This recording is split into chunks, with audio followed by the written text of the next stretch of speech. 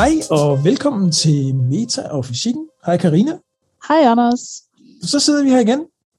Ja, nu er der jo helt sådan tomt i studiet, når vi kun er 2. Ja, nu er der, ja. Kære lytter, jeg håber, at I fik lyttet til forrige afsnit med ingen ringer end Michael Linden Wørnle, som havde sagt ja til at være gæst hos os, og det var sindssygt spændende. Altså, jeg synes, det er 1,5 time, hvor vi sad og snakkede med ham, de gik bare så stærkt. Altså, hold da op. Nu er der gået en uge, ikke? Så altså, kan du huske den der Tour de Force, vi var igennem? Ja, for sådan. Ja, men det kan jeg jo egentlig ikke rigtig vel, fordi der var simpelthen så mange ting, vi nåede at komme igennem. Altså truslen fra rummet, eller truslerne fra rummet, ikke? Er jo mange, og jeg synes, Michael, noget af det, som er det helt fantastiske ved sådan et menneske som ham, som er så meget nede i materien. Jeg lagde mærke til, jeg tænkte over det flere gange, mens vi sad og snakkede, hvor er han dygtig til at formidle det på et jævnt sprog, som de fleste af os kan være med på. Ikke? Altså de der sammenligninger, han lavede med billiardkuglen og jorden, og når der er duk. Det var interessant, ja. Ja, det synes jeg faktisk var ret interessant. At hvor jævnt, altså hvor rund vores planet egentlig er, ikke? Altså hvis det var, at man havde, altså i billard har man bolde, ikke? Nogle kugler, og de skal så være en vis jævnhed, ikke? De skal være rigtig runde, ikke? For ellers må man ikke være med i konkurrencer, og faktisk så er sådan en billardkugle mere ujævn, end jorden er. Ja. Det er vildt, ikke? Når man tænker på det. Ja, det er det.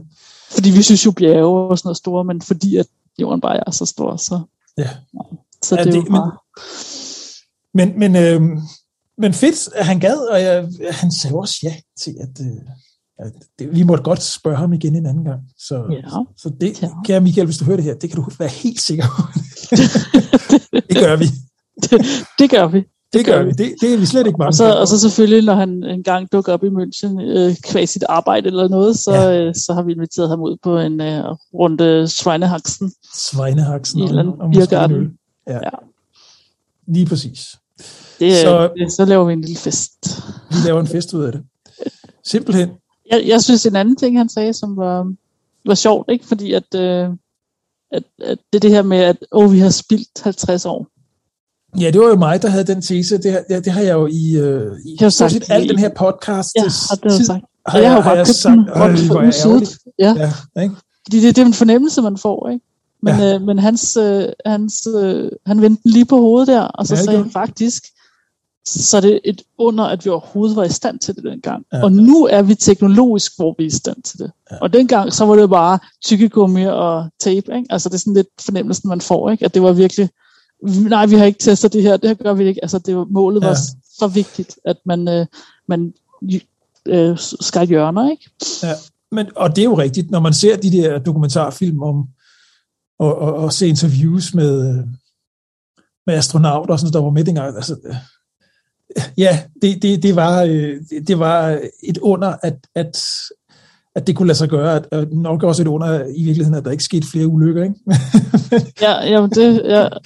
Det var virkelig noget som, altså, okay, så det var ikke spildt tid, altså, og nu har vi bare med rigtig ordentlige metoder, ikke? Altså nået derhen til, at nu er vi der. Ja. Altså det her med at kunne rejse til månen, ikke? Hvor det, ja. Men, og den må jeg tage på mig, altså at se det på den måde, og det hjalp mig faktisk også, hvis jeg det har du nok ret i, og så skal jeg så nok bare glæde mig over, at jeg så stadigvæk nå at opleve det.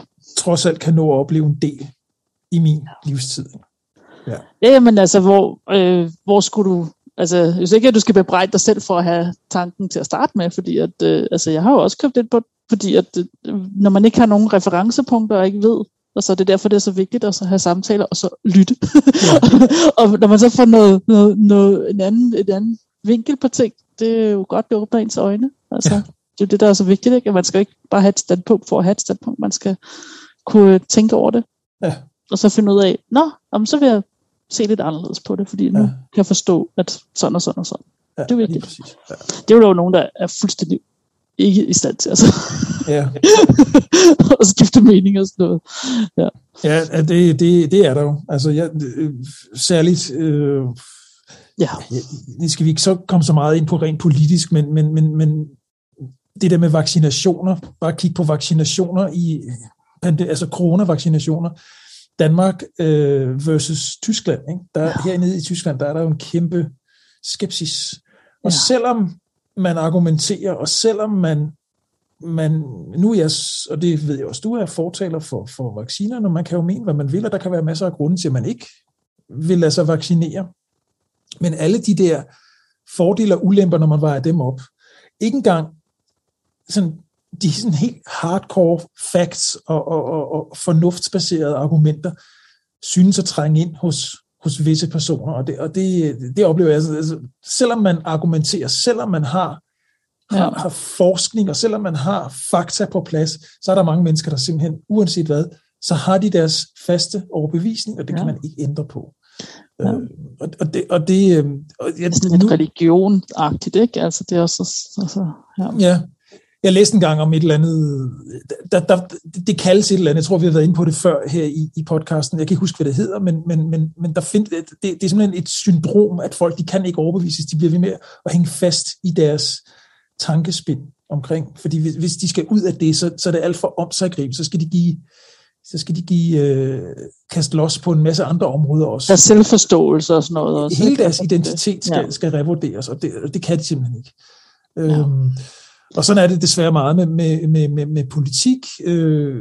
Jeg undrer mig så over, når det begynder at komme ind over videnskaben, hvor videnskaben siger noget, at man simpelthen ikke er lydhør over for det.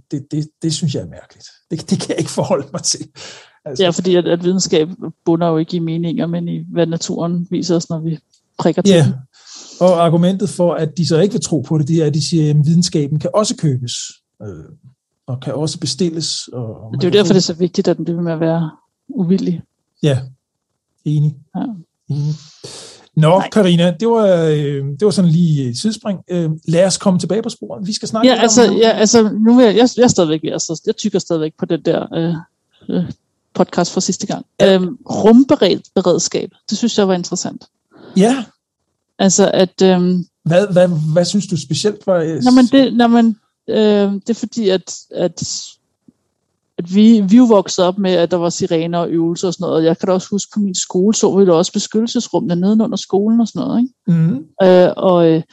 Og nu til dags, at hvis der er strømafbrydelse, så går alle ind og prøver på at ringe og overbelaster hele nettet. Ja. Sådan så der er ikke nogen, der kan ringe til elektrikeren, der skal ordne det. At vi altså på ingen måde er beredte. Det synes jeg også var interessant. Det var sådan en lille side ting, vi også snakkede om med Michael. Det var i forbindelse med de der solstorme, ikke? Ja. Er det... hvad han sagde var, at solstorm i sig selv går ikke hen og dræber mennesker, vel? Men det er at vi går fuldstændig i panik, der så skaber alle de her følger, som vi ikke er interesseret i. Og man ser det også lidt med Brexit der, ikke? Hvad sagde Johnson der? Han gik ud og så sagde, altså der er benzin nok, I skal bare lade være med at tabe hovedet. Og så går alle hen, og så skynder sig at tabe deres hoved, og så løber ud. Men det var jo det samme den dag, Mette Frederiksen lukkede det danske samfund ned der 11. marts sidste år 2020, ikke? Hvor hun sagde, at I behøver ikke at gå ud og hamstre, der er rugbrød nok og toiletpapir nok. Og hvad var det, folk gik ud og købte? Rugbrød? Undskyld, mit indkøbsliste. Hvad sagde du? Rugbrød? Okay, hvad sagde du mere? Du sagde toiletpapir. Godt. Og I behøver ikke at køre afsted med det samme. Og hvad gjorde folk? De havde ikke engang set talen færdig, så havde de startet bilen og kørt ud af indkørslen. Ja. Men det, som Michael også sagde, det er jo hule... Altså, jeg kan ikke huske, hvad det var for et ord, han brugte, men altså al rationalitet, den forsvinder fuldstændig. Ikke? Ja. Så ja, det ser man alle steder. Og jeg så sådan og tænker på, er vi virkelig, og det er vi jo nok, nu spørger jeg retorisk, er vi virkelig så afhængige af elektricitet og internet? Han lagde primært vægt på internettet, fordi at al kommunikation foregår. Ja, men jeg tror, at der er det, fordi vi bor i Tyskland. For det kan jeg godt huske, og det tænkte jeg også, det er da ikke så slemt, men jeg kan godt sige, at i Danmark, der gør det jo alt med internettet, ikke? Altså, og hernede, altså, så hurtigt er det ikke. Altså, det kan også noget, men... Altså her i Tyskland, der er det nok mere... elektricitet. Folk også kontanter, ikke? Altså. Ja, vi bruger jo også kontanter hernede, ja. Ja, altså vi er ikke på samme måde, altså så afhængige folk. Det er helt normalt at betale med kontanter. Altså, Jamen, jeg er der flere gange i den her forløbende uge, så har jeg taget mig selv i at glemme min mobiltelefon derhjemme. Jeg er bare gået uden at... Ja, den behøves du heller ikke for at kunne betale noget, eller noget som helst. Altså, den ligger bare som regel lydløs over i hjørnet, medmindre jeg forventer et opkald. Og der tror jeg måske, at vi er lidt... det er også der er afsides her i forhold. Ja, det tror jeg også, det er. I hvert fald i forhold til Danmark. Fordi i Danmark, der har du alt med på din mobiltelefon. Ikke? Du har dit kørekort, du har dit pas, du har sygesikring, alting. Og der er vi jo slet ikke her. Slet ikke. Så det er helt med på. Det er nok lidt anderledes. Det er så det gode ved at bo i et land, der er cirka 25-30 år tilbage på den teknologiske front, som Tyskland jo er. Endelig er der noget, der gør det. Ja. Fordi at altså hurtigt internet har vi altså ikke. Det kan vi ikke bryste os af. Nej, jeg kan huske her i sommer, der talte jeg med... Vi har lige fået her, hvor jeg bor, der har vi lige fået fordoblet vores internethastighed. 100 megabit. Og så min ven i Danmark, så siger han så, 100 megabit, siger du det? Det mindste, man kan få i Danmark, sagde han så, det var han så ikke helt sikker på, om han mente, det var 200 megabit. Det var den laveste hastighed, man overhovedet kunne få. Nej, okay. Ja. Vi går bare, ja, men det er hurtigt nok, vil jeg så sige, til at vi kan streame fjernsyn og sådan noget. Vi har ikke. Jamen, det kan vi også godt. Altså nogle gange kan det godt være, at kvaliteten sådan lige gryner sig lidt, fordi den lige står og venter på et ekstra lag eller andet sted. Altså sådan, at hastigheden er den samme. Ikke? Du får stadigvæk afspillet nogle gange, så skal man lige vide, hvordan skuespilleren ser ud, ikke? Altså ind i hovedet. Jamen, det havde vi nemlig også før, da vi kun havde 50 megabit. Der var det oftere, at det var lidt grynet, sådan lige en kort periode, og så blev det skarpt igen. Men der er stadig flow, ikke også? Altså, det er mindst prioritere, at man... Ja, men præcis. Men nu her, hvor vi har fordoblet det til 100 megabit, så er det yderst sjældent. Jeg kan ikke huske, at jeg har oplevet det siden. Ja. Det var en gang i forsommeren, ikke? At vi fik det opgraderet. Så, men stadigvæk, så er der åbenbart, vi skal lige fordoble en gang til, så er vi på det mindste niveau i Danmark. Til synligheden, man kan få i Danmark. Ja, men altså, også når jeg taler med min familie, det tit, at der er et eller andet, så den siger dårlig forbindelse, ikke? Og så ved jeg godt, det er mig, ikke? Ja, det er altid dig, der er den svage. Det er altid mig, og den svage link i den der, altså. Ja, undskyld. Ja. Nej, men det er da rigtigt, vi er meget afhængige af informationsflow, og sådan helt konkret, som nu sammenligner du også tidligere her i dagens afsnit med Brexit. Man kan jo bare se, når hele forsyningskæden i England, den ikke er intakt, så går det ud, og de kan ikke have, der er ingen benzin, fordi de har ingen chauffør til at købe benzin. Det kan godt være, at de har masser af benzin på raffinaderierne, men den kommer ingen steder. Og nu kan vi jo så i øvrigt også se, det var jo nyhederne i går, i de danske nyheder, at hele forsyningskæden, al logistikken, alle sejlskibene, alle containerskibene på global plan, altså der er en flaskehals. Så de store varehus som IKEA og sådan noget, de forventer, at der er simpelthen varer, man ikke kan få før efter jul. Fordi at det hele, det er på grund af pandemien, og på grund af, der er noget strejke i USA, så nogle af havnene derovre, de kan ikke blive, altså de kører ikke på højeste kapacitet. Men, og det hele, det er ligesom, det har en effekt over hele det er så vildt. Altså, det er jo det, at jeg ser. Jeg arbejder i industrien, ikke? Og det ser vi netop også, at forsyningskæderne, altså man prøver på at så holde dem intakte, ikke? Det vil sige, at hvis der sker noget, så må man finde en anden forsyning, ikke? Altså en anden leverandør til et eller andet. Men bare så finde ud af, okay, hvornår kan vi så have en eller anden ting færdig? Ja, der er 40 forskellige ting, når vi bygger den sammen, inden vi sælger den, og de her 40 forskellige ting, ja, altså, de bliver købt fra måske 20 forskellige leverandører, ikke? Og så er det sådan lidt, at hvis der et eller andet sted er mangel på metal, ikke? Eller aluminium, eller hvad ved jeg, ikke? Måske stål eller et eller andet, så begynder det at være kritisk, ikke? Altså, fordi så er det måske lige en tredjedel af varerne, som så står og venter, ikke? Og du kan gøre noget. Altså, og så bare at kunne finde ud af, hvornår at man så kan levere en eller anden ting. Ikke? Det tager vildt lang tid, og så opspore alle kæderne til alting. Ja. Det er altså...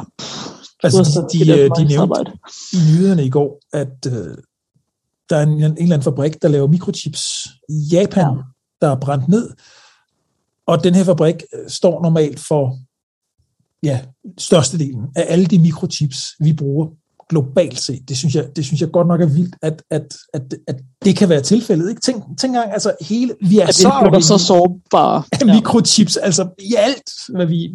Ja. Der er vist nok også en anden fabrik i Kina, men der har de også nedsat kapacitet på grund af vandmangel, eller sådan et eller andet. Altså det var sådan helt grotesk nede på jorden. Så det er jo sådan nogle komplicerede ting, så ikke? Men bare, altså, der er nogen, der vil bygge et hus herhenne i nærheden af hvor jeg bor, og de har så heldigvis aftalt allerede for et år siden, hvad det skulle koste, og nu er der mangel på træ, ikke? Og der også vil altså være sand, ikke? Til cementen og sådan noget. Altså jeg tror nok, de er rimelig glade for, at det er fast pris. Altså der har de sagt, de har pidet lidt deres byggere der, ikke? Altså, men det kunne også have gået den anden vej, ikke? Ja. Altså at det var blevet billigere, ikke? Og de så havde betalt for meget, ikke? Så det var jo et spil, ikke? Det kan man jo, sådan er det jo. Men det er rigtigt, det har jeg faktisk også læst, det der med sand, at det er ved at være, det er faktisk ved at være en mangel. Vanvittigt. Ja. Fuldstændig vanvittigt. Og så tænker man jo også, vi har jo tit snakket klima og bæredygtighed, så hvorfor genbruger man ikke beton? Altså, når man tænker på alt det beton, der er blevet produceret, hvorfor kan man ikke, hvad skal man sige, bryde det op? Man kan jo bryde alt muligt andet op. Bare smuldre det tilbage til sandstadiet. Ja, lige præcis, ikke? Det burde man jo kunne, men... det er godt et spørgsmål. Ja. Nu er jeg ikke så baseret i beton, men endnu. Det må du læse op på. Ja, det er det. Altså, jeg ved rigtigt, det er også, hvad jeg siger, at vi fik fået en ny kollega på arbejde, så, og jeg ved mange ting, mange mærkelige ting, fordi at jeg tit læser op. Sådan lyder det på et eller andet. Og så den aller sidste ting fra sidste gang, det var sådan, hvad jeg sådan glæder mig til at så se, hvad der kommer ud af. Det er det her Space Traffic Management, altså hvordan at rumtrafikken skal håndteres, ikke? Ja. Og at der er ikke rigtig nogen regler lige nu, ikke? Altså, og kan du lige flytte den der, og det med e-mail frem og tilbage. Ja. Hvis nu en eller anden er syg, det er jo altså fuldstændig ikke? Og det er jo fordoblet sig, ikke? Bare inden for det sidste, jeg kan ikke huske præcis, hvad Michael sagde, men det, altså, der har været 2.000 et eller andet, nu er der 4.000, ikke? Altså, og Elon Musk, han har jo altså planlagt, at 40.000 små satellitter, der skal op i det her. Og så synes jeg, det var rigtig interessant med ham der, juristen fra Københavns Universitet, som undersøger det her, ikke? Altså, Hjalte hed han, at han er gået til dem, der styrer satellitterne, ikke? Og så spørger, hvad har I brug for? Hvad gør man her? Hvordan kunne man gøre det nemmere? Ikke? Prøve at finde ud af, hvad for nogle regler eller et eller andet. Ikke? Jeg synes, den der TÜV-ordning der, eller hvad hedder det, syn, at man skal have, inden man sender noget i rummet, så skal det have nogle tekniske krav. Ikke? Ja. For eksempel, at man skal kunne styre det. Ikke? Det ville jo være fantastisk. Ja. Men der, jeg kan ikke huske, om Michael nævnte det, eller om det er et andet sted, jeg hørte det, at der kommer noget AI i forbindelse med det der styring. Det bliver man simpelthen nødt til, fordi at det er lige snart, du korrigerer én ting, ikke? Og jeg korrigerer den her, så jeg ikke støder i dig, men så skal du til at beregne alt muligt om nu, fordi nu er den jo et nyt sted, det kan være, den så kolliderer med 3 andre ting, ikke? Lige præcis. Og det overblik, det bliver simpelthen nødt til at være noget klogt og AI, der kører det. Altså det bliver vi simpelthen nødt til. Det er bare vildt, at vi ikke er der endnu, ikke? Ja, lige præcis. Altså, og det kunne være rart, hvis vi kunne nå at gøre det, inden at der er en ulykke, som gør, at alle så siger, okay, nu putter vi penge til det og gør det, ikke? Altså, fordi vi har teknologien. Det er jo lidt det, ikke? At vi er ved at være der, ikke? Præcis. Teknologisk. Så, nu behøver vi ikke at snakke mere om trusler for det var sidste afsnit. Det var bare, altså, du ved, når man har en samtale, så er der nogle ting, der begynder at ind i hovedet, og lige sådan tænker man lidt over. Så hvis nu, at vi opfordrer vores lytter til, hvis der er noget, I også sådan har tænkt, ham der Michael, der han sagde det, og sådan og sådan, det vil vi meget gerne høre. Der er i hvert fald mange, der har lyttet til afsnittet, kan jeg se. Altså, også flere, det havde vi også regnet med. Havde vi ikke det? Lidt. Der er flere, der har lyttet end ellers, også fordi Michael er jo et kendt ansigt i de kredse. Så Ja, lyt til det, og kom med spørgsmål. Vi har også af den vej, så kan vi jo sende spørgsmålene videre til Michael. Men han er nu også ret aktiv på Facebook og Twitter og alt muligt, så man kan jo også selv... Han er meget villig til at forklare noget. Ja. Yes. Nå. Månemining. Moonmining. Ja, da jeg oversatte det til månemining, så sad jeg også og så tænkte, det kan ikke være rigtigt, det hedder. Det føles mærkeligt i munden, ikke? Månemining, så man ikke rigtig kan sige det. Men det var allerede sidste år, at altså i december, ikke, så sagde NASA, hvilke firmaer vil komme med nogle bits her, ikke? Og det laveste, det er så et firma, der hedder Lunar Outpost. De sagde $1. Ja. og så har de så lige haft en review, altså de skulle fortælle noget om, hvad deres businessplan og hvad de havde tænkt sig at gøre og sådan nogle ting, ikke? Og hvis de så bestod den, så vil NASA så betale noget af det, så de har så betalt 10 cent, ikke? Ja. til firmaet. Og så når firmaet opfylder deres kontrakt med den første par, det ved jeg ikke, hvor mange gram månestøv, eller hvad det er, så får de resterende 90 cent. 90 cent. Ja. Det er ret smart. Det er jo ikke sådan, at de skal op og hente det, og bringe det ned igen. De skal bare op, og så lave det og sige, det her, det er NASA's. Så må NASA selv komme og hente den. Det er heldigvis med brugeren selvafhentning. Okay. Det synes jeg er ret godt. Altså med selvafhentning, så kan man jo bare sige, altså jeg har minet månen, den vejer cirka det samme som månen, og du kan hente den lige der. Ja. Pay up. Den er klar til afhentning. Den er klar til afhentning. Du har selv, altså den er ikke pakket ind. Ja. Men hvad er hele ideen med det her? Ideen er, at de vil gerne bygge en månebase, og ideen er, at de skal bruge materialer til det, og ideen er, at de gerne vil have mere industripartnere til at så gøre de her ting her, i stedet for, at det hele bliver båret af NASA, og så har de lavet det her som en måde at dele og arbejde lidt ud, ikke? Og det her, det er jo så for, at og det er fint nok, at man skal hente det på månen, fordi det, de skal bruge det til at så hælde det sammen med noget andet og lave et eller andet form for byggesten, ikke? Så det er jo fint nok, at det er oppe på månen. Men du kan jo ikke tage byggematerialer med fra jorden. Nej, og det er jo det, at de så skal gøre. De skal mine månen for at så lave byggematerialer til dem, der så skal bygge ting op på månen. Yes. Så. Jeg sidder bare og tænker på, hvad er der i det for de private? Ja, altså de her, hvad det koster for dem nu, var det jo så også kun $1, ikke? Og det er så kun for et eller andet 100 gram, eller hvad det var, ikke? Eller jo. Mindre måske, ikke? Det er jo en business som hver anden. Den service, de så laver, det er, at de sender et eller andet op, de graver det, nok remote, kan jeg forestille mig, og så har de lavet en bunke, og så får de penge for det. Ja. Jo, men hvad kan sådan en virksomhed tjene? Altså... Jamen det er jo det, NASA vil så betale dem for at have lavet bunken til dem. Og så er det så, fordi NASA har købt og betalt det, så er det NASA's. Nå, på den måde, ja, okay. Yes. Ja, og i månebase, det er jo ligesom, det skal jo laves. Det skal vi have. Det skal vi da have. Det skal vi da have. Ja. Jamen, da jeg var yngre og gerne ville være astronaut, så tænkte jeg, at hvis det var, at jeg ikke kunne blive det, så kunne jeg det mindste blive den der har souvenirshoppen op på månen. Ja, præcis. Der skal også være nogen, der er op til at feje gulvene. Og der skal være nogen, der som du siger, står i souvenirshoppen. Der skal også være nogen, der laver mad i køkkenet. Og nogen, der laver gode kaffe lattes. Yes, lige præcis. Ja. Den kan jeg tage. Den kan du tage. Det er inden for mit passionsfelt. Hvad skulle din café så hedde, hvis den ligger lige ved siden af souvenirshoppen?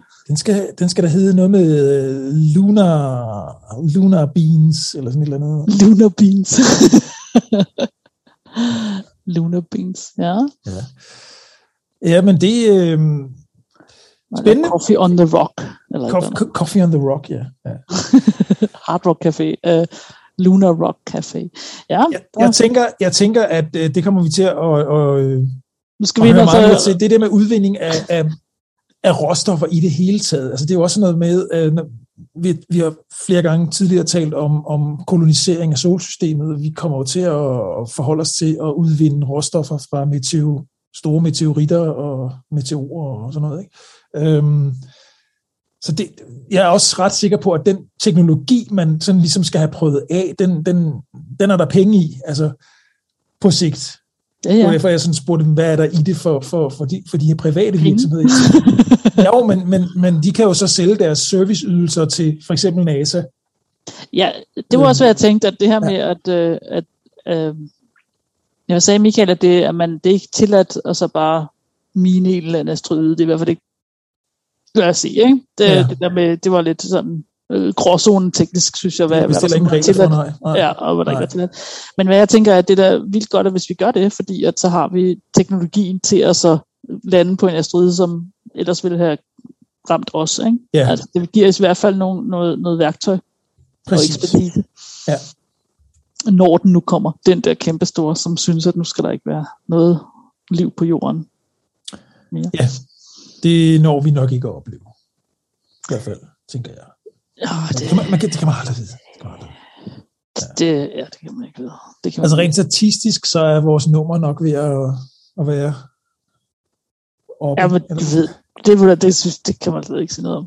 Nej, det kan man vel ikke. Altså, det er nok nemmere at vinde i lotto, ikke? Men i lotto, så skal du også købe en kupon for at kunne vinde. Det er sådan ligesom det første skridt, ikke? Jeg ved det ikke rigtigt. Der har vi jo købt kupon, kan man så sige. Ja. Hedder det overhovedet kupon mere? Lotto? Nå, men det var da det var lidt om månemineri. Ja, altså det er ret spændende. Så er der her for nylig kommet nogle rapporter ud om, at den internationale rumstation, den har fået nogle revner nede i den russiske ende, altså der, hvor modulerne er ældst. Fandt man nogensinde ud af, hvordan det der lavede det hul der? Meget runde hul, det var opstået? Det må vi lad os få vores danske astronaut til at så være med, for han skulle undersøge det. Så må vi få ham med på podcasten og spørge ham. Er det Andreas Mogensen? Ja. Nå, okay. Jeg kan ikke huske. Det var også over et år siden, ikke? Det er bare sådan en af de der, den har ligesom fortabt sig lidt i nyhedsstrømmen. Jeg tror ikke, at det er nok, fordi der ikke er et ordentligt svar, eller også er der et ordentligt svar, men det er ikke et svar, som... Det er ikke et svar, man synes, man vil...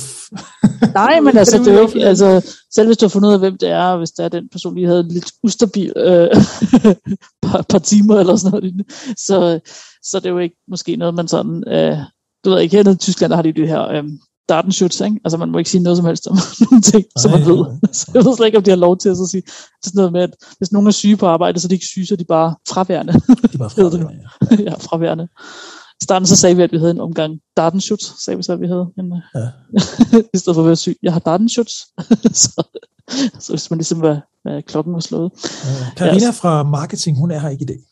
Og det er det eneste, vi kan sige. hun er fraværende. Ja. Hun er ikke på kontoret. Hun er ikke, ja. Nå, men ISS slår revner, og... Ja, så spørgsmålet er, om den overhovedet kan holde til 2025, ikke? Altså, eller 2024, det er, hvor den siger nu, så er vi væk, ikke? Altså, det er, hvad det russiske rumagentur, ikke? Kosmos også sådan holder fast ved, ikke? Det var også, hvad de havde aftalt. Men altså, NASA vil jo gerne have den lige bliver der lige lidt længere, ikke? Og ja, NASA, de vil godt tænke sig, at den holdt indtil 2030. Ja. Og så er der ham der, russeren Solovjov, som siger, at i hvert fald i 2025, så vil der simpelthen være så mange udfordringer med hardware, altså med systemer og ting og sager, altså, så bliver det simpelthen for bøvlet. Og kunne reparere det. Og også, altså ifølge ham, så er 80% allerede nu, altså systemer deroppe er forbi deres udløbsdato. 80% gider man meget der.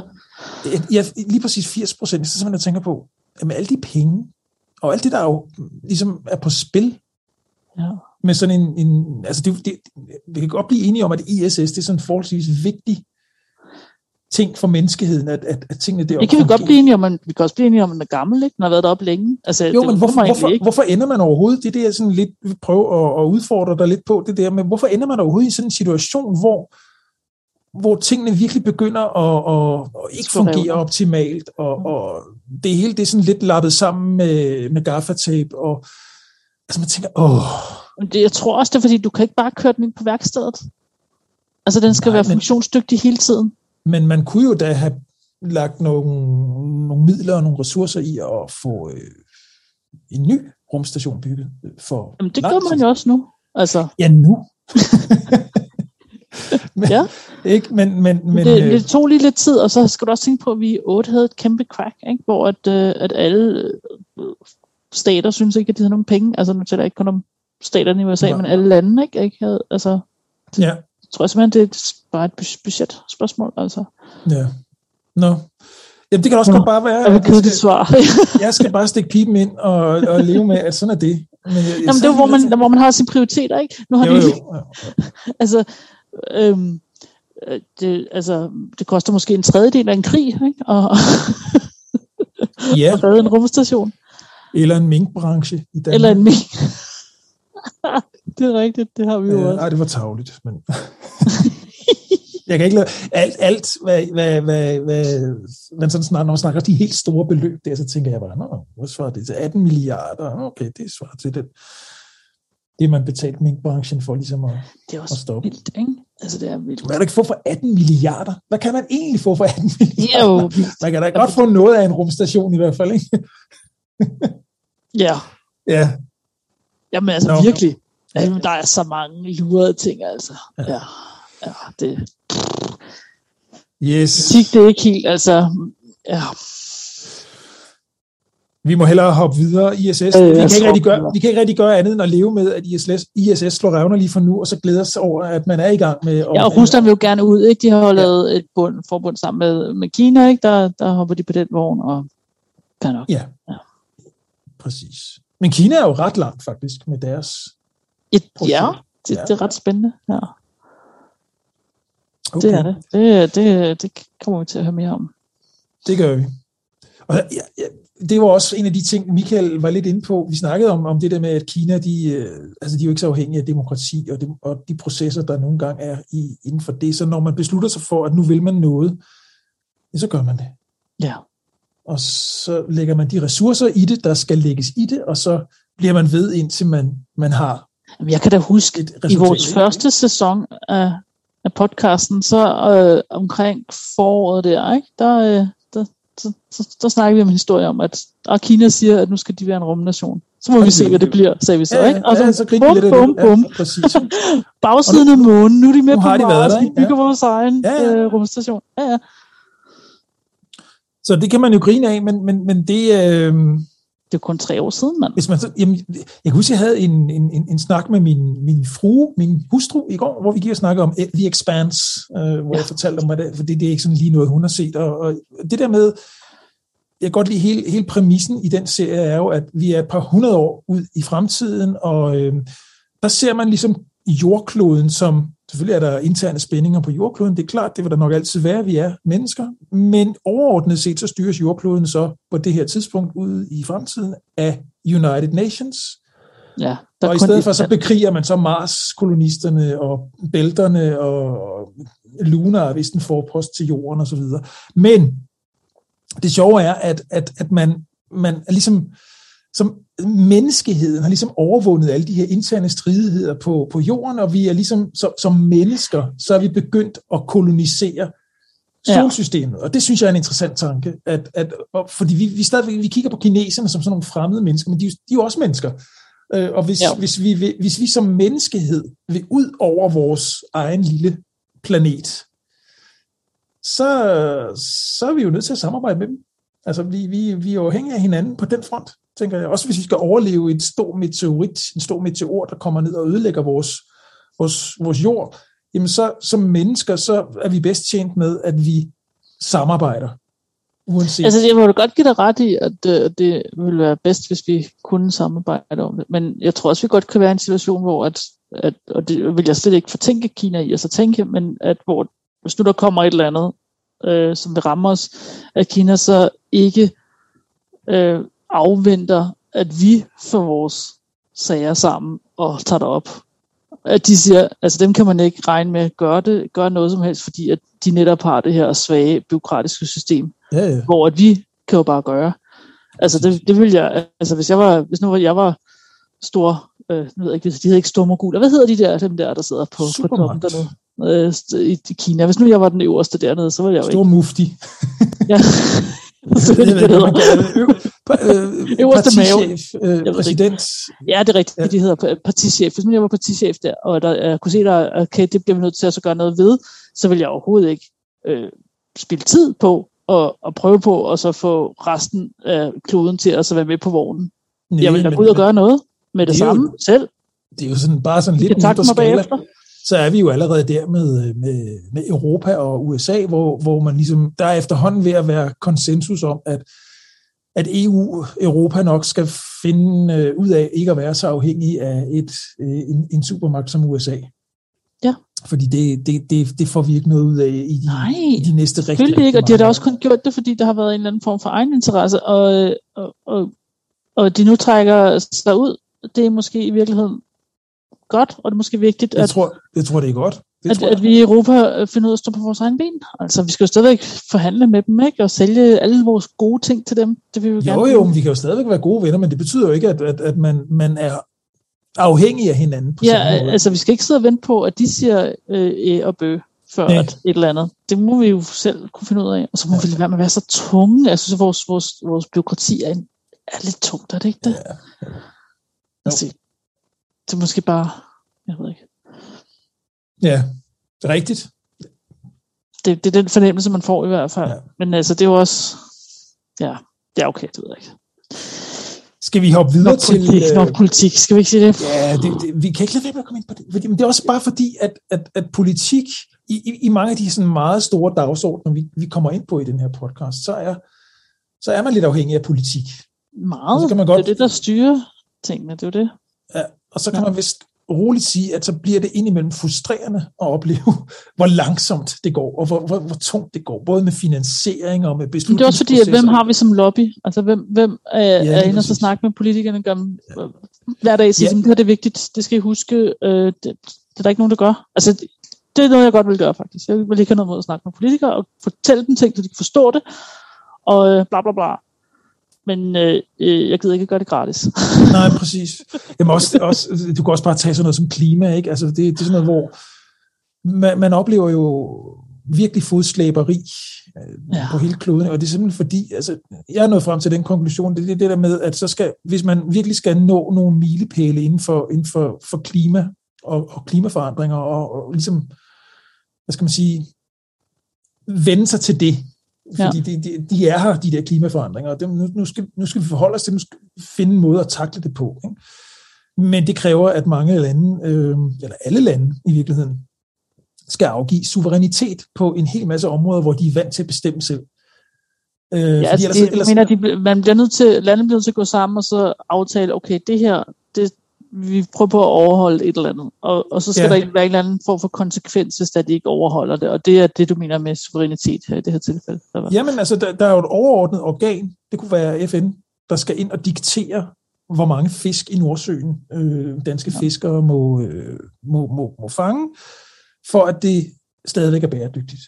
Og det er man vant til at håndtere, måske i EU, måske enkelte lande imellem med nogle bilaterale aftaler, eller hvad ved jeg. Men nu er det lige pludselig en meget større global organisation, der skal bestemme det. Og det tror jeg simpelthen ikke, det er der ingen, altså det er jo politisk selvmord. Ja, så hvis du på genvalg hver 4 år, og så skulle stå og forsvare, at det kan vi ikke selv bestemme. Det kan danske vælgere slet ikke forholde sig til. Nej, og de forenede nationer er jo også mellem lande, det er ikke over landene, ikke? Så derfor så den enkeltes lands lov er altid over, hvad FN kommer og siger. Men altså, hvis du spørger mig, hvis vi virkelig skal nå noget omkring klima, så er vi jo nødt til, at der er nogen, der træffer en beslutning, og så skal det ikke diskuteres længere. Nu er vi simpelthen nødt til at rykke, fordi ellers... Og hensigtserklæringer er ikke nok. Nej, det er det ikke. Altså, jeg er meget, meget spændt. Det synes jeg faktisk i øvrigt, vi skal lige vedtage også. Vi er nødt til at forholde os til den her COP26. Er det ikke sidst her?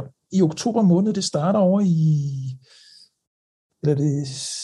Jo, jeg tror, det er snart i Glasgow. Altså, der skal man jo nå netop konsensus. Paris-aftalen har ligesom været den, man hidtil har forholdt sig til med de der 1,5 grader, må temperaturen maks stige på kloden. Vi er der stort set allerede, 1,5 grader. Ikke? Altså, så nu er der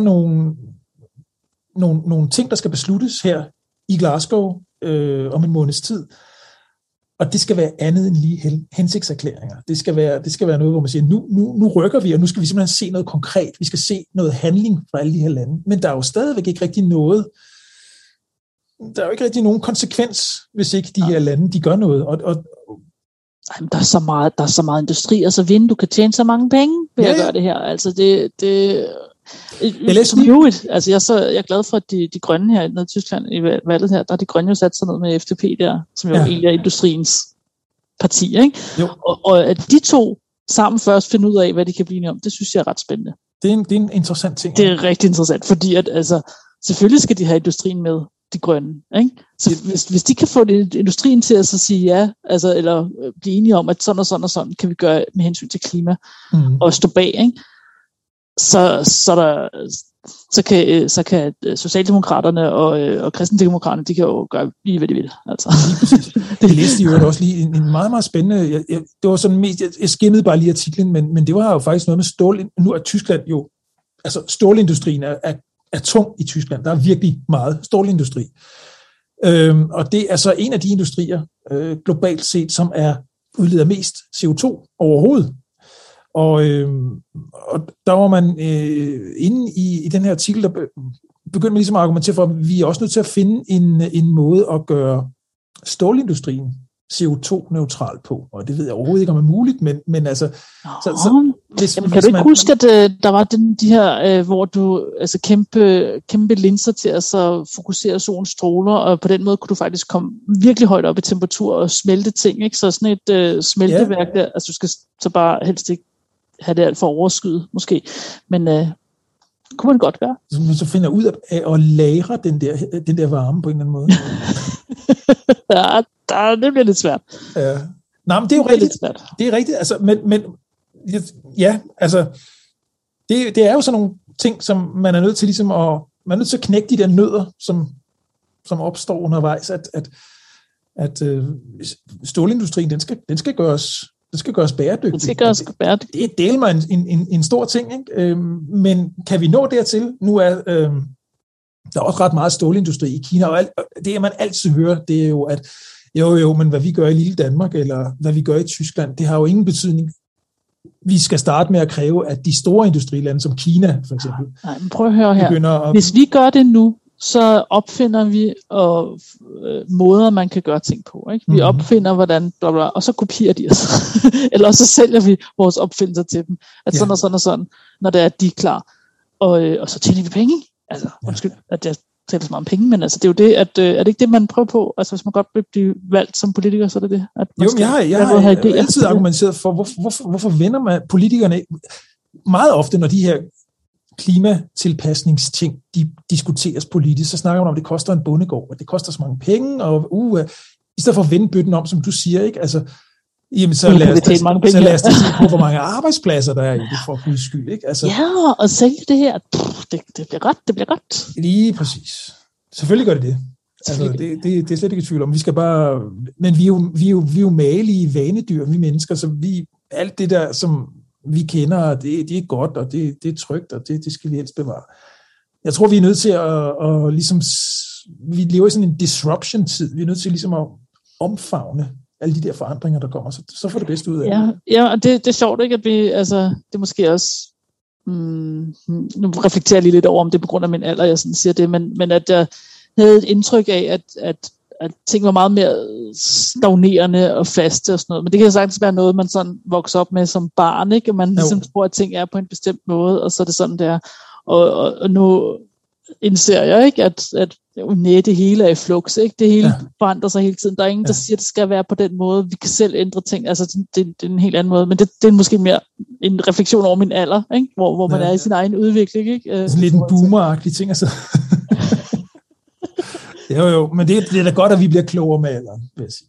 Jamen altså, altså som naiv tænkende, ikke? Som man er som barn, at så er ting på en bestemt måde og sådan noget, ikke? Og der skal man blive lidt ældre, før man ser, at ting er ikke altid faste.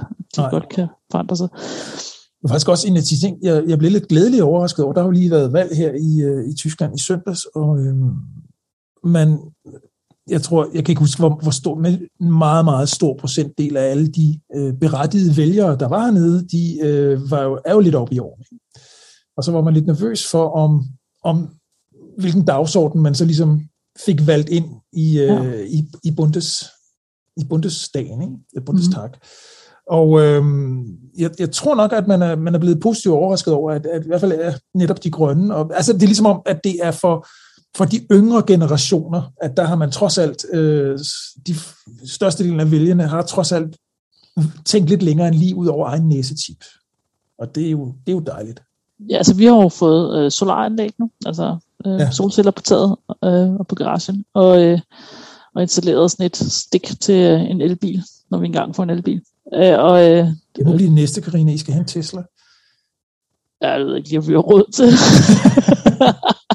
Det bliver sådan en lille mini-rulleskøjte. Ja. Men det, altså, det kan jeg se, det gør flere og flere af mine naboer. De kommer også og spørger, hvor har I fået gjort jeres? Hvordan virker det? Hvad kan man gøre? Kender I en der? Og hvorhen får man fat i en elektriker? Og producerer det så strøm? Altså er det sådan, så I kan se på jeres strømforbrug, at nu kører I primært på eget strøm? Og der er så i hvert fald halvdelen af vores strømforbrug, i hvert fald. Okay. Og hvis nu at vi blev lidt bedre til at så køre opvaskemaskinen om dagen i stedet for om aftenen, så vil vi ligge endnu bedre. Men hvor vi så overproducerer, fordi vi har et batteri, så vi producerer først, hvad vi selv bruger, og hvad vi ikke bruger, ryger i batteriet. Når batteriet er fuldt, så ryger det tilbage i nettet. Og det betyder, at der er nogle andre, der bruger solstrøm. Der bruger vores solstrøm. Ja. Og det er jo sådan set også okay. Så, men hvor meget ny strøm tager I så fra nettet? Det kan jo ikke være ret meget. Nej, det er nemlig ikke ret meget. Altså der er vi i hvert fald halvdelen af vores strømforbrug kommer fra strømnettet af, og den anden halvdel kommer fra vores egen produktion. Ja. Okay. Og der har jeg så ikke modregnet, at vi så, det vi har smidt tilbage ud i nettet, har jeg ikke talt med i den her. Nej. For det er måske næsten, jeg tror hvis vi havde 2 batterier, kunne vi måske gøre det. Ikke? Altså, men det har vi ikke. Og det var også sommer, så vi var sådan lidt, og vi kan få lille batteri, men måske ikke, fordi at ikke? Altså se hvad vi producerer om vinteren, men ellers så kan det være, at vi går ud og så køber, man kan ikke det i serie batterierne. Så det er præcis, så kan man jo bare, det kan jo være billigere end at, altså det kan hurtigt tjene sig hjem sådan en batteri. Ja, altså vi har i hvert fald solgt for 40 euro, hvis ikke 50 euro, og vi har haft det kørende i en 1,5 måned. Ja, det kan du bare se. Jeg ved ikke, hvad et batteri koster, men det er nok ikke helt billigt. Altså sådan kommer det ikke til, altså, du ved det er ikke sådan dobbelt-A eller trippel-A batteri. Men lige... Nej, så er der også en masse statsstøtte, ikke? Altså, jo. Sådan en tredjedel af stikkontakten til den elektriske bil bliver betalt af staten, ikke? Og ja. Det er okay. Og det er også en af de ting, undskyld det lidt åbne redaktionsmøde her, men en af de ting, som jeg nemlig begyndt at lave, jeg er kommet sådan lidt mere med på den ikke det sidste nye, men smartkontakter, som jeg kan styre fra min tablet og sådan noget, det er fra min mobil. Så du kan slukke hele... Ja, vi er begyndt at sådan noget med lys udenfor, og min søns akvarie og sådan noget. Altså det tænder og slukker, og jeg var så træt af de der traditionelle timer, som det var sådan nogle gammeldags nogle med urskive, og jeg kunne bare høre, at den tikkede hele tiden. Ja. Så tænkte jeg, der må være noget, og så fandt jeg ud af, at hvis jeg skal undgå det, så skal det jo være elektrisk timer-ur. Og så var vi henne i, så kan jeg lige så godt købe sådan nogle smartkontakter, som jeg så styrer via en app, med tidspunkter og så videre. Nu kan jeg så også... Cool. så kan jeg faktisk også styre dem bare ved netop i appen, der kan jeg tænde og slukke, og jeg kan da gøre det, selvom jeg ikke er hjemme. Så det er ret smart. Altså, så når du, inden du går ud af døren, så kan du trykke på en knap, og så har du sådan set slukket alt. Yes. Og jeg kan gøre det sådan, at det også bare registrerer, nu kommer han hjem igen, ham her, husets ejermand kommer hjem igen, nu er hans mobiltelefon i nærheden. Så tænder vi lyset i stuen, eller i gangen, eller hvad det er. Ej, hvor cool. Det er meget smart. Det var bare lige sidst. Skal du også have mobiltelefonen på dig hele tiden, så den ved, hvorhen du er? Ja, eller når du laver den kaffe til dig og sådan noget. Og... Ja. I hvert fald en eller anden wearable device, så den ligesom kan ligesom registrere, at nu går jeg ind ad døren. Ikke? Og der kan man jo også få tips, man kan putte under huden og sådan noget. Ja, det er der nogen i Sverige, der har eksperimenteret med billetchip lå under huden, så skulle konduktøren bare gå forbi og scanne. Jeg ved ikke helt, om jeg synes det. Ja, det er der fordele og ulemper ved. Der har jeg boet længe nok i Tyskland til, at jeg synes, det er fint nok, at man kan være privat. Ja.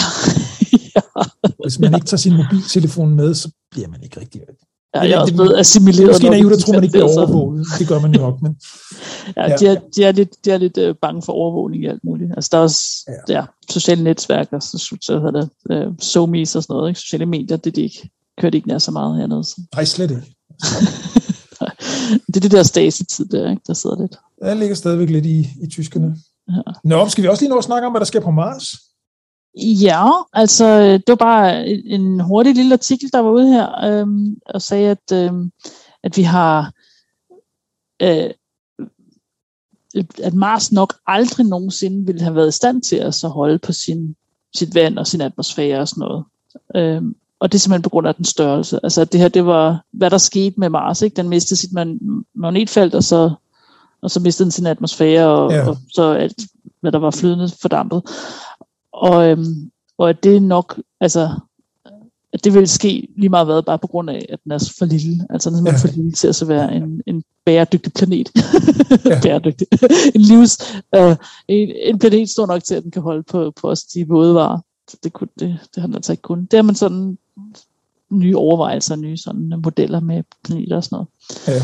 Og så er der også kommet 3 andre nye artikler her, bare på baggrund af de der missioner der, ikke?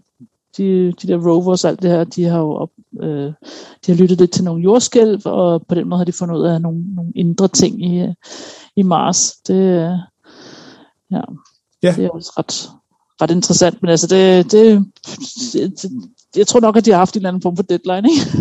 Nu har vi været på Mars siden februar, så skal vi lige have vise, hvad vi har fundet indtil nu. Ja, det er ret spændende, ja.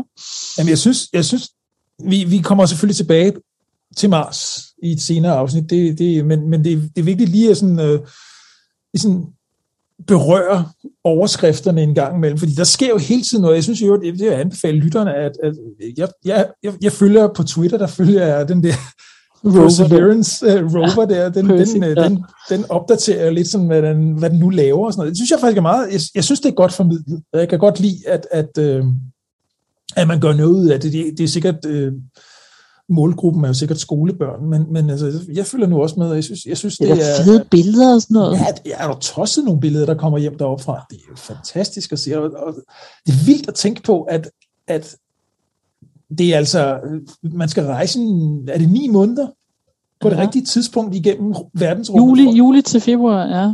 Når der planeten står godt. For at komme derhen, hvor det der billede, det er taget. Jeg synes, jeg har også tænkt på, at når du kigger ud på nattehimlen, ikke, at der kan du se den som en lille plet, ikke? Ja. Det synes jeg også er spændende. Der står jeg skal i gang med det. Jeg skal i gang med at finde ud af at købe det teleskop. Det der teleskopprojekt. Det snakkede vi allerede om sidste år ved den her tid. Ja. Det er rigtigt, ja. Og jeg er bare ikke kommet videre. Nå ja, altså, sådan er det. Ja. Vi har også fået en lytter, der har skrevet ind om en supernova i 2027. Ja. Det var Christian. Christian skrev til os, ja. Det var meget godt. Jeg tror, vi havde de skolestart den uge, så jeg fik ikke læst særlig mange nyheder, så det var rigtig fint. Ellers tror jeg nok, den var gået mig forbi. Normalt så kan du ikke forudsige en supernova, vel? Nej. Altså, det er sådan noget, enten nu, eller også så måske om 100.000 år. Ja. Det er sådan, Ja. Det er usikkerheden, vi kører med, ikke? Normalt. Det kan man jo ikke køre noget som helst på. Det kan man ikke. Men så alligevel, så i er 2030. Ja, lige præcis. Ja, og så da jeg læste den overskrift, tænkte jeg, altså enten så er det et eller andet, der er skør, eller også så er det en gravitationel linse, hvor man allerede har set supernovaen, så man ved, at den kommer. Og det var så det sidste. Ja. Og nu sidder det og tænker, hvad snakker du om, Karina? Ja, lad os lige komme ned i dybden på det. Hvad er det, du mener? Altså, så lys har ikke nogen masse, så det bliver ikke tiltrukket af andre masser, eller noget som helst. Men masse, altså når noget vejer noget, laver noget, gør noget ved rummet. Ikke? Altså, ja. Og det er altså det her er i vores 2D-analogi-billede, ikke? Ja. Det bliver vi nødt til, fordi at ellers så det er svært at få ind i hovedet. Ikke? Men der ser altid sådan lidt tungt tæppe, ikke? Der er spændt ud. Og når du så putter noget med vægt, så laver det en fordybning. Ja. Så det der er ved det, når du så har en fordybning, hvis lysets bane går igennem den her fordybning, så skal det hele vejen ned i hullet og hele vejen op igen. Ikke? Ja. Så det er sådan at sige, ja, fugleflugtslinje er fint, hvis man kan flyve hen over bjergene, men det kan lyset ikke. Det bliver nødt til at så følge rummet, så det bliver nødt til at gå hele vejen ned i dalen og hele vejen op ad bjerget igen, for den kan komme hen til os. Ja. Og det tager lang tid. Og så det du har, det man har observeret i 16 og i 19, var en supernova, men man har set den 3 forskellige steder. Ja. Og det er simpelthen en galakse, som ligger bag ved noget, som er meget, meget tungt. Så hvis vi forestiller os i vores synsretning, ikke, ud mod supernovaen, så er der et kæmpe stor galaksehob i midten. Ja. Og den er meget, meget tung. Så den har lavet en stor fordybning. Ja. Og det vi så har set er, at lyset, som det vi har set, det er kommet, men er sådan bare blevet bøjet lidt af den her masse, så vi har kun set sådan, det der ligesom er gået udenom massen. Så det er kommet hurtigt hen til os. Så vi ved, at det lys, som skal igennem, og der kan vi jo se galaksen også i midten, ikke? Vi kan se den galakse, som er der i lige linje, ikke? Den kan vi se. Og vi ved, at det lys, vi ser fra den, at det har været meget, meget længe undervejs, fordi det er gået hele vejen ned den der bakkedal og hele vejen op igen. Ja, og det er på vej op igen nu. Altså... Ja, fordi vi ved massen, og det gør vi, fordi vi har de andre baner, og vi har tidsforskydningen. Ja. Med alle de forskellige billeder, vi har af den her galakse, som ligger bagerst. Vi har en 5-10 billeder eller sådan noget, ikke? Jeg kan ikke lige huske præcis meget. Det er i hvert fald, normalt så plejer det at være 3 eller 4, ikke? Men du kan godt forestille dig, at du har flere billeder af det samme. Simpelthen den samme, men bare i forskellige aldre af det, ikke? Så det, altså, du skal forestille dig, at du har et spejl, som er mærkeligt, ikke?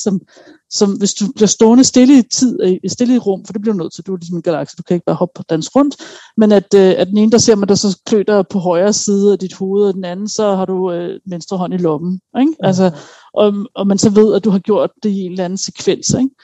Så kan man så gætte, altså kan man regne ud, hvor stor en masse, der er i midten, fordi det har bøjet lyset nok, ikke? Altså, og det har man så fundet ud af, at det lyset så kommer den længste vej, og det skal lige være undervejs i 16 år mere.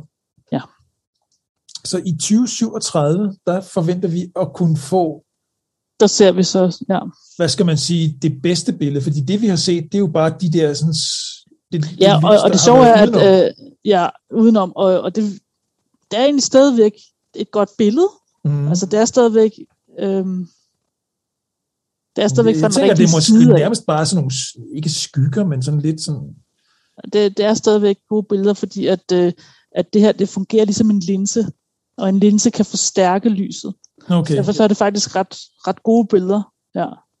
Og så altså lysstærkemæssigt er de ret gode billeder. Og det der så er ved det, at det ofte er blevet strukket ud mærkeligt. Ja. Så det skal man regne tilbage for at så få den rigtige form af det.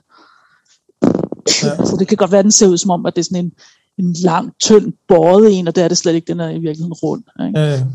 Altså, så der er sådan en forvrængning af billedet, men lyset er faktisk blevet fokuseret, fordi at det er blevet tvunget til at så gå veje, ikke? Sådan så at lyslinjerne er kompakte og tættere på hinanden. Og det er faktisk sådan, at de aller ældste galakser, vi ser, det er sådan, vi ser dem. Vi ser dem igennem sådan nogle linsesystemer, altså hvor at store, tunge masser fokusere lyset for os, så vi overhovedet kan se dem, ellers så kunne vi ikke se dem. Ja. Så dem vi ser, som er virkelig, virkelig langt væk, altså hvor man siger, det er det længste væk nogensinde, så er det med garanti at vi har set igennem sådan et linsesystem. Ja. Hvor er det vildt.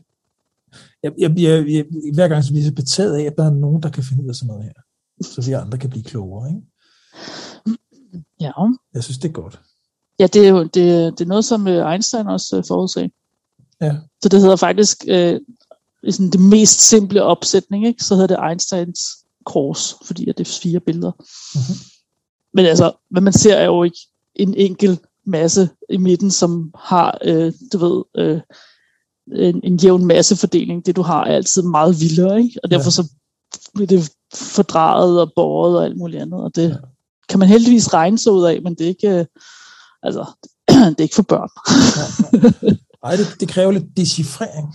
Ja, det gør det. Det tager lige mere et par skridt, men det er ret spændende. Ja, det er også fedt, altså, fordi så ved man præcis, hvor dyb den der dal er, som lyset skal igennem. Ja. Så der kommer svar på en hel del ting der i 2037. Ja. Ja.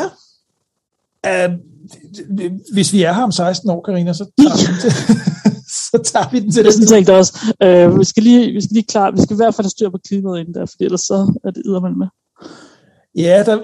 Ja, man kan jo godt argumentere for, at der er sådan lidt mere nærtliggende problemer, vi lige skal håndtere inden vi...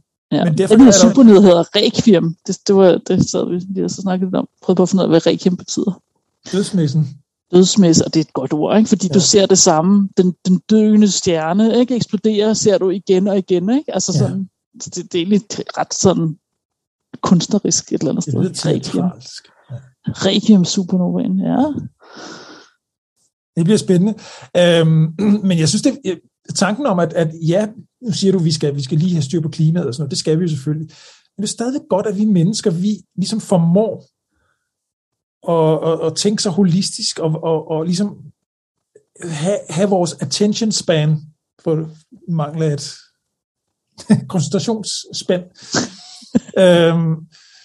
at vi formår at sprede os, så nogen koncentrerer sig så om det her klima, mens andre stadigvæk har øjnene stift rettet mod verdensrummet, og hvad sker der derude? Altså, vi er jo ligesom, vi kan lidt af det hele også. Vi er meget alsidige i menneskeheden. Ja.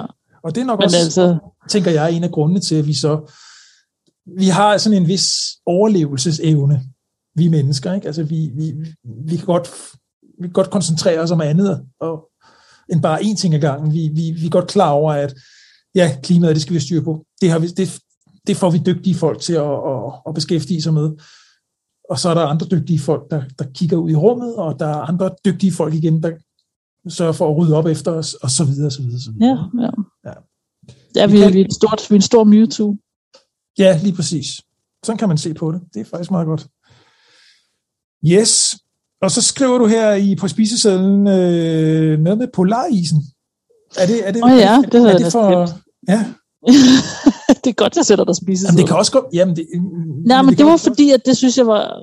Det var det, der gik jeg en dag ud i køkkenet og så legede lidt med noget vand, for ligesom at så se, hvad det var. Jo, altså vi har... når det er, at isen den smelter, ikke? Ja. Så tænker jeg, så letter vægten, altså den vægt, der trykker dit kontinent nedad, ikke? Din kontinentalplader nedad. Altså det kontinent, der ligger under isen? Nej. Ja, undskyld, under isen. Ja. Ja, så isen den smelter, og så kan du ligesom se, at det sådan bevæger sig opad, ikke? Ja. Og det er jo noget med, at Danmark var også under is, og der er også stadigvæk noget, der bevæger sig stadigvæk nu, ikke? Det tager, tidsskalaerne åndssvage, ikke? Altså, de er jo 100.000 år, millioner år og sådan noget, ikke? Altså, det er altid ret store tidsskaler. Men jamen, der er en, der har i det her har undersøgt det her med satellitbilleder, og så kigget på, hvad der sker her. Og fordi det, der er interessant, er, at de bevæger sig ikke kun opad. Det er ikke kun udad, at de bevæger sig. De bevæger sig faktisk også sidelæns, altså horisontalt. Ja. Og der var faktisk nogle kontinentplader, som havde bevæget sig mere horisontalt end opad, ikke? Ja. Da det mistede, eller fik mindre is ovenpå sig. Ja. Og det synes jeg var lidt sjovt, og så tænkte jeg sådan lidt, om man kunne lave en eller anden analogi, ikke? Så jeg tog sådan Tupperware låg Ja. Og puttet i en fyldt vask med håndvask med vand, ikke? Ja. Og så trykkede jeg den ned, og så når jeg så gav slip, så bevægede den så ikke kun opad, vel? Nej. De bevæger sig sådan lidt fra side til side. Og det er lidt, hvad vi ser her. Ja. Og det er noget med, at når vandet kommer ind under så også, og det så også presser og sådan noget, ikke? Så det er den fysik, der ligger bagved, ikke?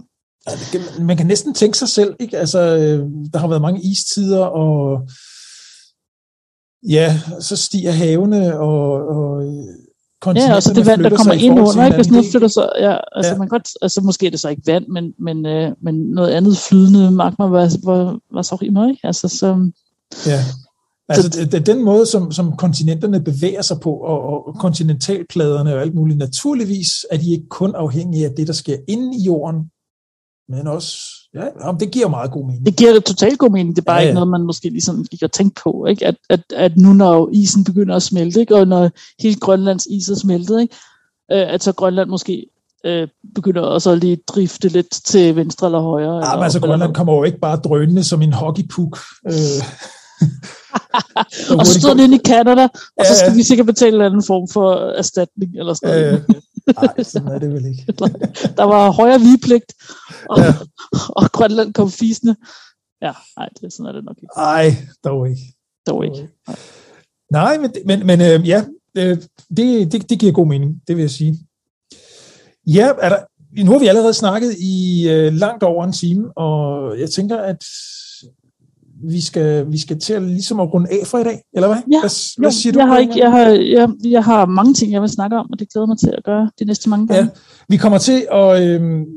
det er jo sådan lidt afhængigt af dig, Karina, fordi jeg kan optage, når det passer. Jeg er ikke så... Du er lidt mere logistisk udfordret sådan med 2 børn, og den måde, du arbejder på, du og din mand arbejder på. Altså, så jeg er her, og vi kan bare optage. Så, men jeg tænker, at vi måske kan optage her i efterårssæsonen, måske lidt oftere, end vi har gjort. Det kunne være rigtig fedt. Nu må vi se på det. Ja, altså mit mål er 1 til 2 gange om måneden. Ja, lige præcis. Og det prøver vi, kære lytter, at indfri. Ja. Og som altid, vi glæder os til at høre fra jer. Hvis I har noget, så skal Husk at give os thumbs up alle de steder, hvor du henter din podcast, fordi det har stor indflydelse på, hvordan algoritmen fungerer. Og jeg har sådan sonderet terrænet for naturvidenskabelige, metafysiske podcasts. Der findes andre, og jeg tænker bare, vores er den bedste. Hvorfor ligger vi så ikke allerøverst? Ja, vi har ikke et stort propagandaapparat. Nej, vi har ikke PR og marketingbudget. Det har vi bare ikke.